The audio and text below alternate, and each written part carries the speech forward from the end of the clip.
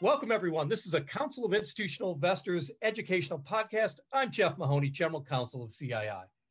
On this episode, we'll address the question of whether corporate management waivers of financial statement errors identified by their auditors are a cost to investors.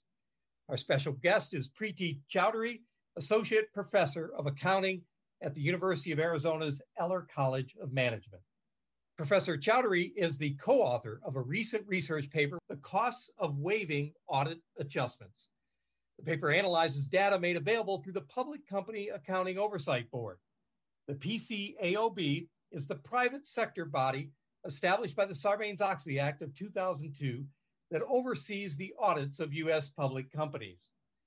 The paper concludes that there's a cost to investors when corporate management decides not to accept proposed adjustments to their financial statements identified by their independent auditor. Welcome, Professor. Thanks again for speaking with us about your research. Thank you for having me.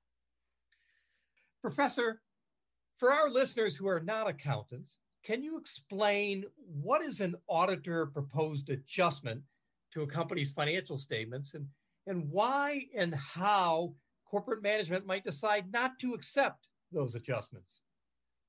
Thanks, Jeff. That's a good place to start.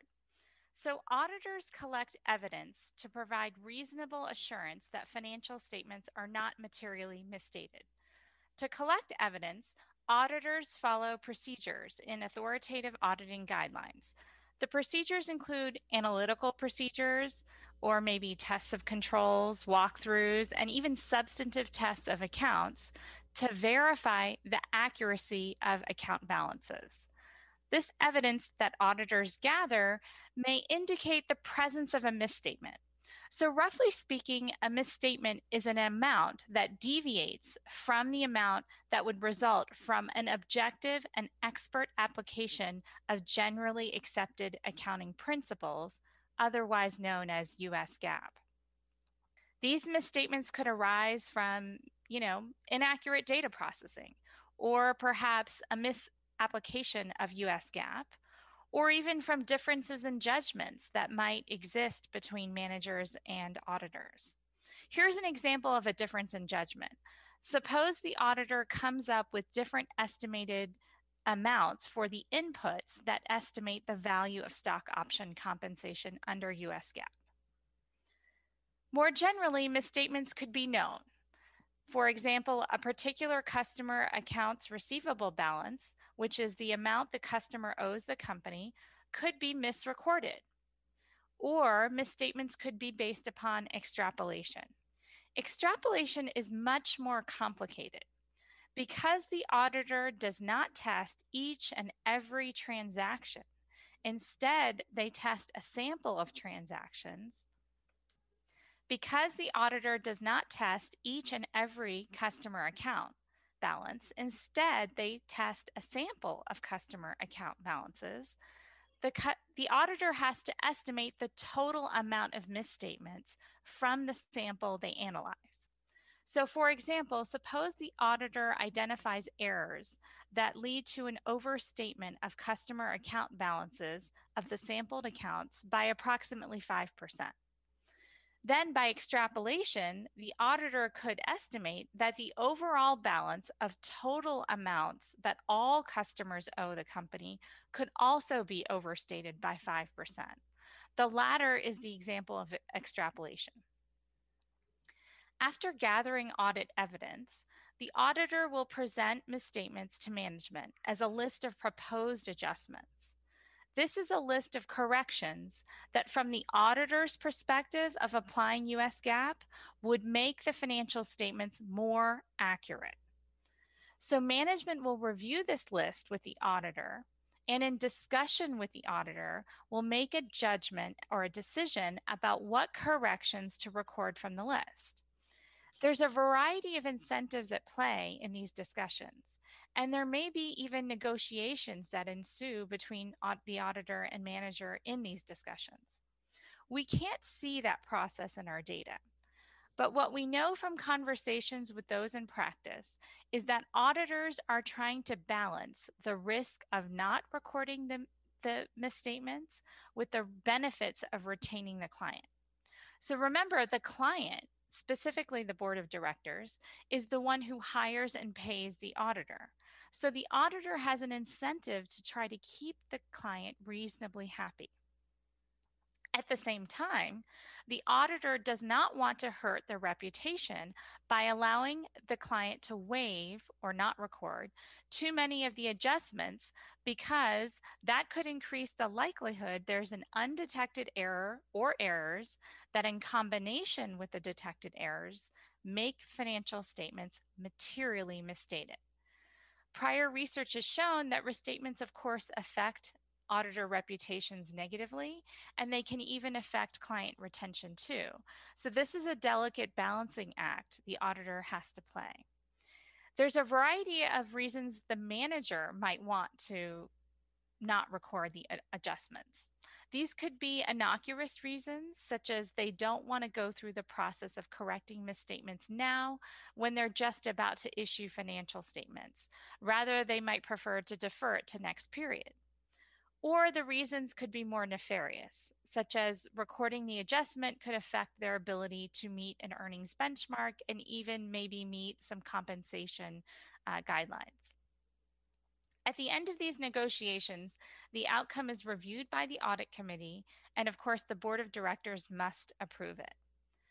Now, I should clarify that waived adjustments, those that are not recorded by management, fall below materiality thresholds set by the auditor.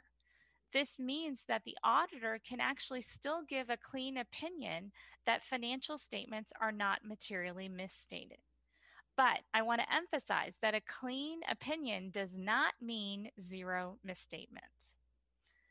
We don't have data on the audit evidence gathered by the auditor, or even the original schedule of proposed adjustments, or the negotiations that might ensue between the auditor and the manager. What our data shows is the outcome of this complex process, or the final schedule of proposed, waived, and recorded adjustments. And when we look at the data, we were very surprised to see that about 20% of the sample that we have had no proposed adjustments. Of the remaining 80%, 50% of them record none of the adjustments proposed by the auditor. About 12% of the sample records all of the adjustments, and the remaining 38% records some of the adjustments selectively. So, speaking for myself, I was surprised that so many firms didn't record any proposed adjustments, given the heightened scrutiny by the board and the general concern about high quality financial reporting in the post Sarbanes Oxley era. Of course, we must keep in mind that as long as waived adjustments do not exceed materiality thresholds, and our data indicate they do not, that financial statements are not materially misstated. Professor, based on your research, what are the most significant costs to investors when corporate management decides to waive or not record the auditor's proposed financial statement adjustments? Jeff, I think the most significant cost is the possibility of undetected errors. These errors are not currently known by the auditor, but might be uncovered in future audit work. In other words, detected errors or proposed adjustments might only represent the tip of the iceberg. And by not recording adjustments, managers have less cushion for undetected errors, which increases the possibility of a restatement. Consistent with this conjecture, we find evidence that larger waived adjustments, while below materiality thresholds, are associated with future material error corrections or restatements. These larger waived adjustments are not really in and of themselves very large. For example, in our sample, the average amount of misstatement and net income is only about 5% of materiality. Consistent with the view that auditors take some risk when managers waive adjustments and attempt to compensate for this risk, we also find that waived adjustments are associated with more audit work. Of course, the client has to pay for this additional work, so waiving adjustments also costs shareholders money in the form of higher audit fees. Finally, we find the propensity to restate is not higher for companies that had proposed adjustments and chose to record them. The inference is that clients can reduce the costs associated with restatements and audit fees by potentially recording the adjustments proposed by the auditor. Professor, final question. What, if any, are the implications of your research findings for corporate governance practices and related policymaking? In terms of policymaking, experience shows that changes in disclosure requirements can have both expected and unanticipated effects on behavior. So, a new rule that might require disclosure of proposed waived adjustments could almost surely change auditor and manager behavior. In addition, it could change audit committee behavior in ways that are complex and difficult to foresee. So, what we can say based upon our evidence is that there are implications for practice. Because shareholders cannot currently see the schedule of proposed, recorded, or waived adjustments, they can't really use the evidence to evaluate the audit committee or even managers. But we think our evidence that waiving adjustments is costly should be useful to audit committees. Specifically, professionals that sit on audit committees now have some hard evidence of the costs of waiving in terms of financial reporting reliability and in terms of audit fees. They could, and we think they should, use this evidence to push back on decisions to waive. Our evidence provides an indication that waiving is costly to shareholders. So this practice is not in the best interest of investors. We hope that board members pause and consider these previously undocumented costs to waiving and perhaps apply more pressure on management to record adjustments. We acknowledge that without a change in requirements to disclose proposed or waived adjustments, shareholders can't really make these decisions and assessments for themselves. On behalf of the Council of Institutional Investors, I want to thank our special guest, Professor Preeti Choudhary, Associate Professor of Accounting, Eller College of Management at the University of Arizona. If you have any questions or comments regarding this podcast, please feel free to contact me at Jeff, Jeff, at CII.org. Until next time, I'm Jeff Mahoney. Thanks for listening.